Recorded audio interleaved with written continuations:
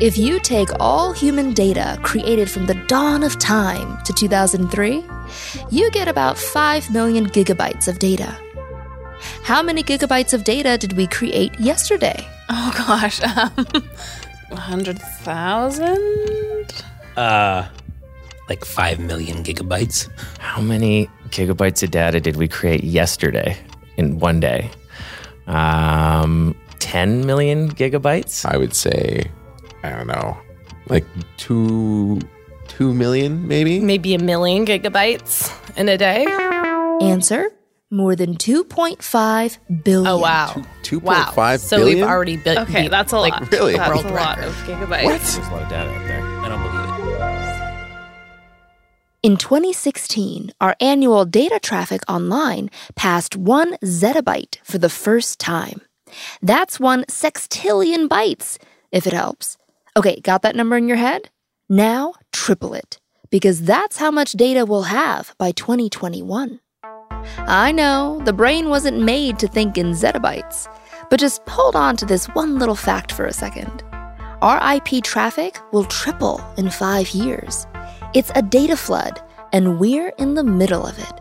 That last minute that went by, people sent 16 million text messages.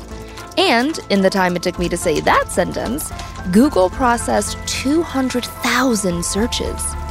Hidden inside that data flood are patterns, answers, and secrets that can massively improve our lives if we can just keep ourselves standing upright when the flood comes in.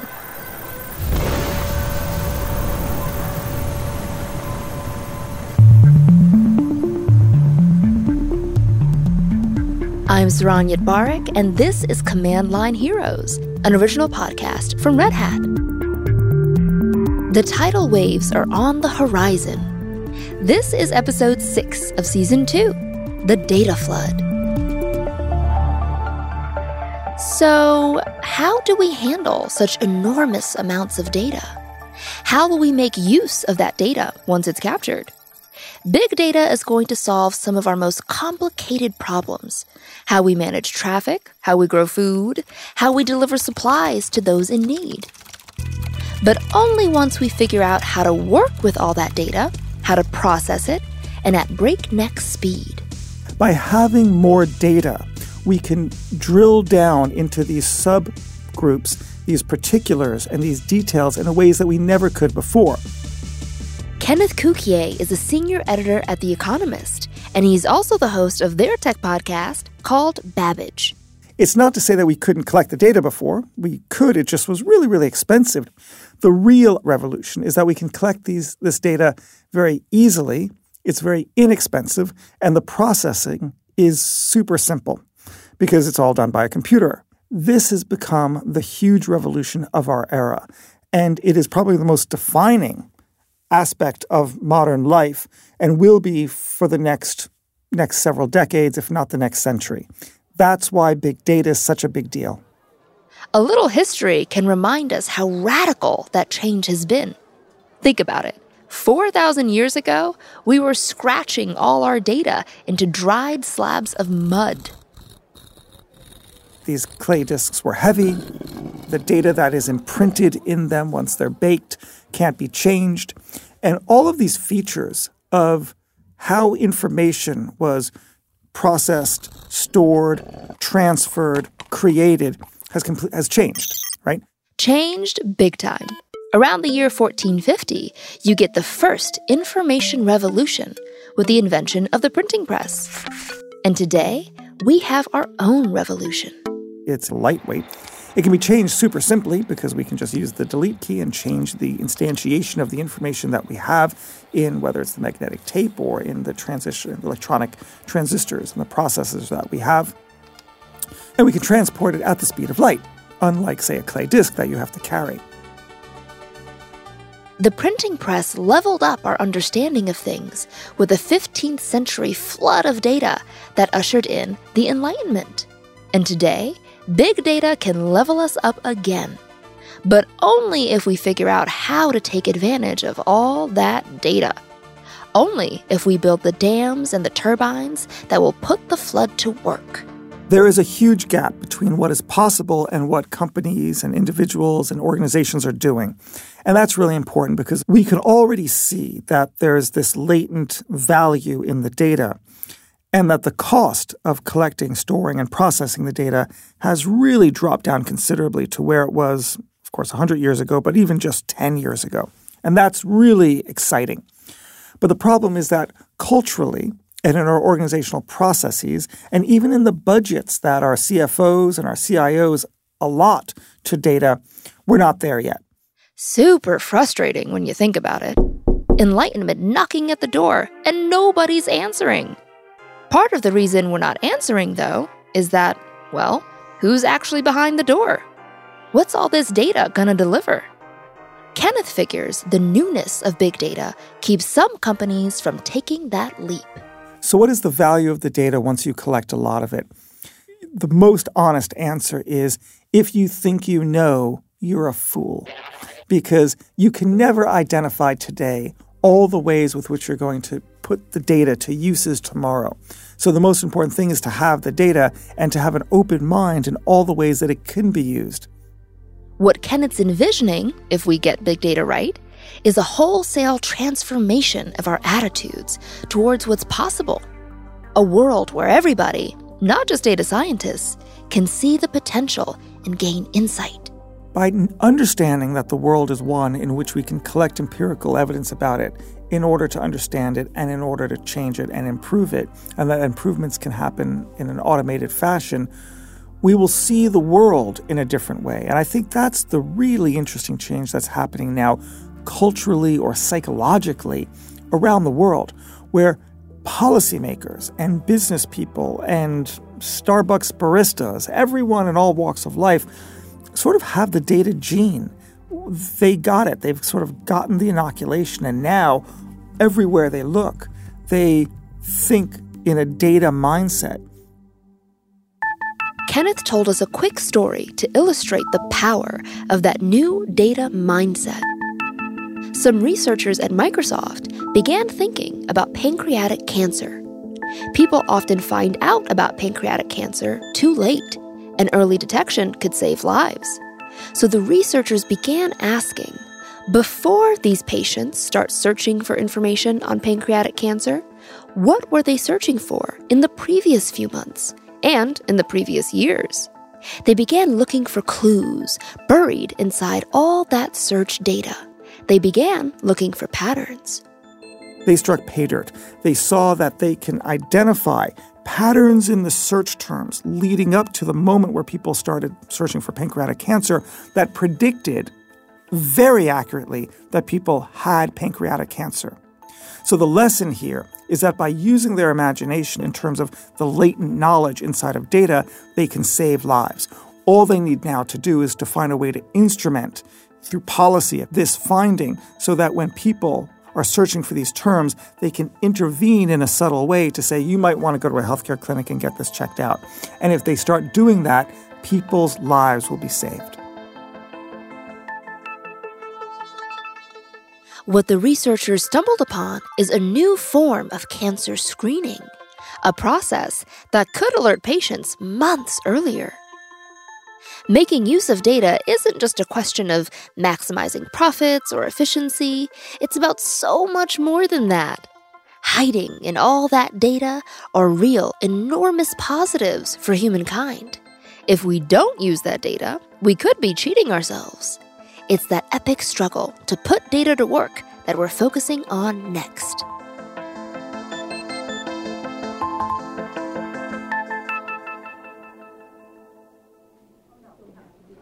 Boston Children's Hospital at Harvard Medical School performed more than 26,000 surgeries last year. Kids walk through their doors for about 250,000 radiological exams. The staff is doing incredible work, but there's a huge roadblock standing in their way. A lot of the problems that we have in a hospital environment, especially as a physician, is how to get access to the data. That's Dr. Ellen Grant. She's a pediatric neuroradiologist at Boston Children's, and she depends on accessing data and analyzing medical images.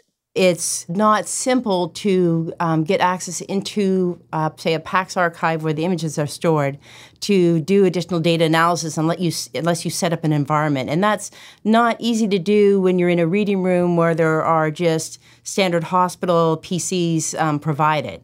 So there's a barrier to actually get to the data. Hospitals actually dump a lot of their data because they can't afford to store it. So that data is just lost. Radiologists like Dr. Grant may have been the first group of doctors to feel the frustration of data overload. When they went digital, they began creating enormous amounts of data, and that quickly became impossible to handle. I, as a clinician in the reading room, wanted to be able to do all the fancy analysis that could be done in a research environment. But there's no way to easily get images off of the PACS and get them to someplace where the analysis could be done and get them back into my hands. PACS, by the way, are what hospitals call the data banks that store their images. Dr. Grant knew there were tools that could make those PACS of images more functional, but costs were prohibitive. And as we're entering into this era of machine learning and AI, there is more of that going to happen, that we need this larger computational resources to really start to do the large database analysis we want to do. The data's been piling up, but not so much the processing. On-premise data processing would be out of reach, and elaborate, expensive supercomputers aren't an option for hospitals. Dr. Grant became deeply frustrated. Can't we figure out a better way for me to just get data over here, analyze it, and get it back so I can do it at the console where I'm interpreting clinical images? Because I want to have that data there and analyzed there quickly, and I don't want to have to move to different computers and memorize, all this line code when that's not my job. My job is trying to understand very complex medical diseases and keep all those facts in my head. So I wanted to keep my focus on where my skill set was, but exploit what is emerging in the computational side without having to dive that deep into it. What Dr. Grant and radiologists around the world needed was a way to click on imagery, run detailed analysis, and have it all happen on the cloud, so the hospital didn't have to build their own server farm and didn't have to turn the medical staff into programmers. They needed a way to make their data save all the lives it could. And so, that's exactly what Dr. Grant and a few command line heroes decided to build. Dr. Grant's team at Boston Children's Hospital worked with Red Hat and the Massachusetts Open Cloud. More on the MOC a little later. First, though, here's Rudolf Pinar, a biomedical engineer at the hospital, describing their solution. It's an open-source, container-based imaging platform. It's all run in the cloud, too, so you're not limited by the computing power at the hospital itself. They call their creation CRIS. There is a backend database that's a Django Python machine, really, and that keeps track of users, it keeps track of the data they've processed, it keeps track of results. And then there are a whole bunch of constellation of services around this database that all exist as their own instances and containers. And these deal with communicating with hospital resources like databases. They deal with, the intricacies of pulling data from these resources and then pushing them out to other services that exist, say, on a cloud or another lab, or wherever it might be. And then on the place where data is computed, there's all these services like Kubernetes that schedule the actual analysis of the data that you want to be doing, and then pulling it back again. For Dr. Grant, the CRIS imaging platform is a way to make data come to life. More than that, it's a way for data to make her a better doctor. What makes a person a good physician is the experience they've had over, a lifetime of practicing. But if I can kind of embody that into the data analysis and access more of that information, we just all know more and can combine the information better. So, for example, I have a perception of what a certain pattern of injury looks like in a certain patient population built on my Gestalt understanding from the memories I have. I can now actually create probability maps of their distributions and inform everybody based on real data.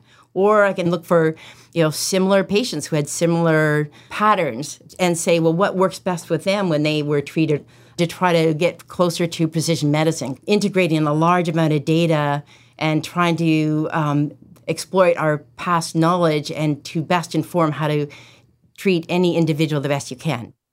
And what does that mean for the children that are brought to the hospital?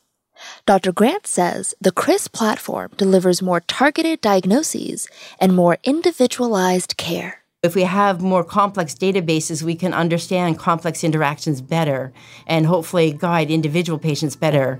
I think of CRIS basically as my portal into multiple accessory lobes, so I can be a lot smarter than I can on my own, because I cannot keep all this data in my brain at one time. When the stakes are this high, we want to push past the limits of the human brain. Here's Maureen Duffy. She's a designer on the Red Hat team that makes CRIS happen. And she knows from personal experience what's at stake. My father had a stroke, so I've been there sort of in the patient's family side of waiting for medical technology, because when someone has a stroke, they bring you in the hospital and they have to figure out what type of stroke it is, and based on the type, there's different treatments. And if you give the wrong treatment, then really bad things can happen. So, the faster you can get the patient in for an MRI, the faster you can interpret the results in that situation, the faster you could potentially save their life. Just think about just the fact of getting that image processing pushed out to the cloud, parallelized, make it so much faster. So instead of being hours or days, it's minutes. Medicine may be arriving at a new inflection point, one not driven by pharmacology, but by computer science. Also, think about the scalability of something like CRIS. You could have doctors in developing countries benefiting from the expertise and data sets at Boston Children's Hospital. Anybody with cell service could access web-based computing and data that might save lives. Besides medicine, lots of other fields could be witnessing a similar inflection point, but only if they figure out how to make their data collections sing. To do that, they need to discover a whole new territory of computing.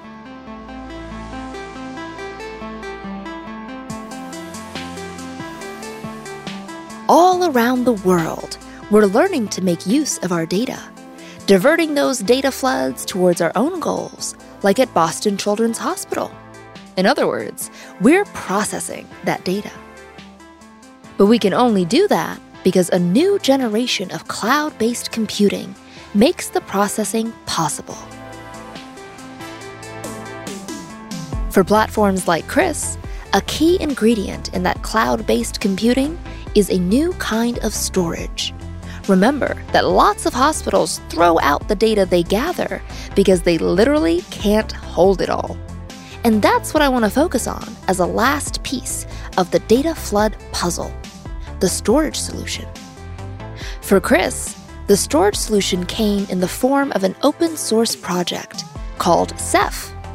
The Massachusetts Open Cloud, which CRIS uses, depends on Ceph. So I got chatting with its creator, Sage Weil, to learn more about how places like Boston Children's can process enormous amounts of data in lightning time. Here's my conversation with Sage. Okay, so I think a great first question is, what is Ceph and what does it do?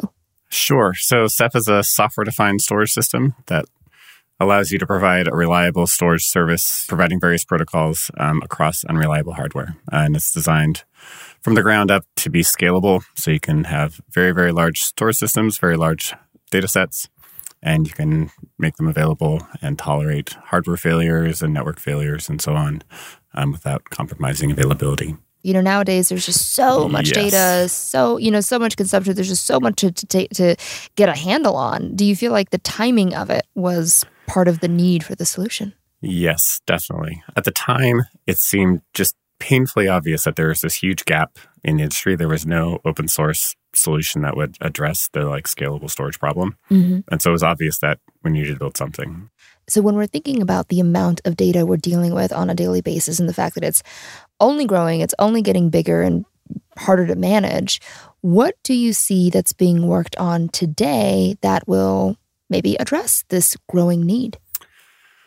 I think there are sort of several pieces of it. The first thing is that, there's incredible amount of data being generated, of course. So you need scalable systems that can scale not just in the amount of hardware and data that you're storing, but also have a sort of a fixed or nearly fixed operational overhead. Because you don't want to pay another person per 10 petabytes or something like that. So they have to be scalable, operationally scalable, I guess would be the way to put it. Yeah. So that's part of it. I think also the way that people interact with storage is changing as well. So, in the beginning, it was all file storage, and then we have block storage for VMs. Object storage is sort of, I think, a critical trend in the industry.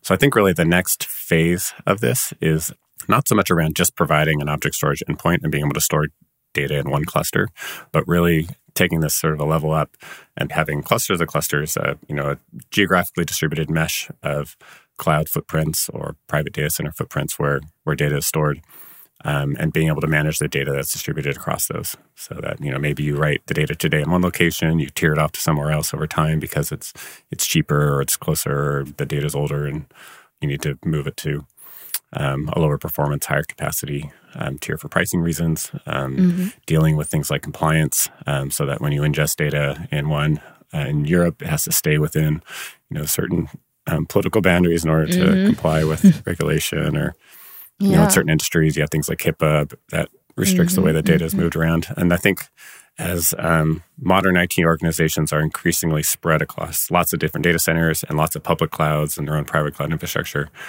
being able to manage all this data and automate that management is becoming increasingly important. So when you think about how we're going to manage and store data in the future and process data in the future, how does open source play a role in that? You mentioned that you wanted to create an open source solution because of your personal philosophy and your strong feelings on free and open software. How do you see open source affecting other solutions in the future? I think that particularly in the infrastructure space, solutions are converging towards open source. And I think the reason for that is there are high cost pressures in the infrastructure space. And so particularly for people building software as a service or cloud services, it's important that they keep their infrastructure very cheap. And open source is obviously a very good way to do that from their perspective. And I think the second reason is more of a social reason, in that it's such a fast-moving field where you have new tools, new frameworks, new protocols, new ways of thinking about data. And there's so much sort of innovation and change happening in that space, and so many different products and projects that are interacting that it's very hard to do that in a way that is sort of based on the traditional model where you have different companies having partnership agreements and co-development or whatever. Open source sort of removes all of that friction. Sage Weil is a senior consulting engineer at Red Hat and the Ceph project lead. I'm going to circle back to Kenneth Cukier from The Economist so we can zoom out a bit, because I want us to remember that vision he had about our relationship with data and how we've progressed from clay tablets to the printing press to cloud-based wonders like the one Sage built. This is about human progress, and it is about how we can understand the world and the empirical evidence of the world better to improve the world. It is the same mission of progress that humans have always been on. The mission never ends. But in the meantime, learning to process the data we've gathered and put that flood to work, that's an open source mission for a whole generation.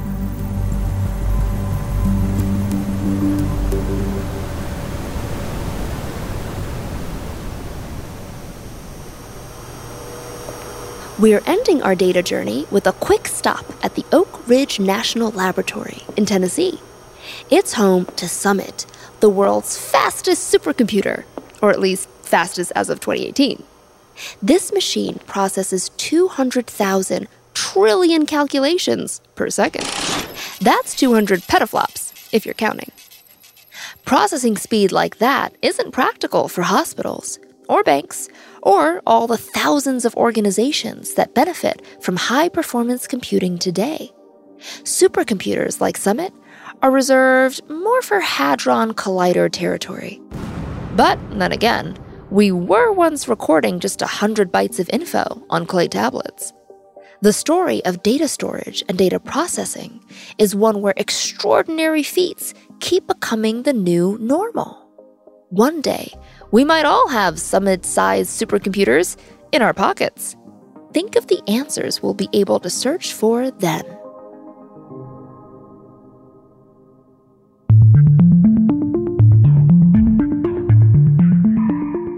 Next episode, we're going serverless.